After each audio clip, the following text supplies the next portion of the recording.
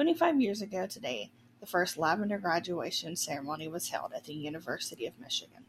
Welcome back, listeners. I'm Kayla, aka Violacious Curiosity here at YKYZ.com.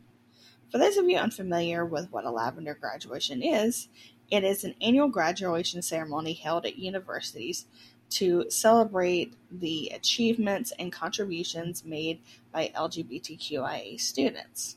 This year, it is being held virtually due to the COVID pandemic, and it's being co-hosted by Campus Pride and PFLAG, which are nonprofits that help the LGBTQIA community. They've gathered pre-recorded material from members of the class of 2020, leaders in the private sector, and elected officials and activists.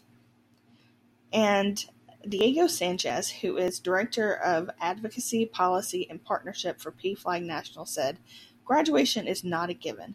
It takes drive, tenacity, and support from family and friends to achieve, which is doubly true for LGBTQ+ students."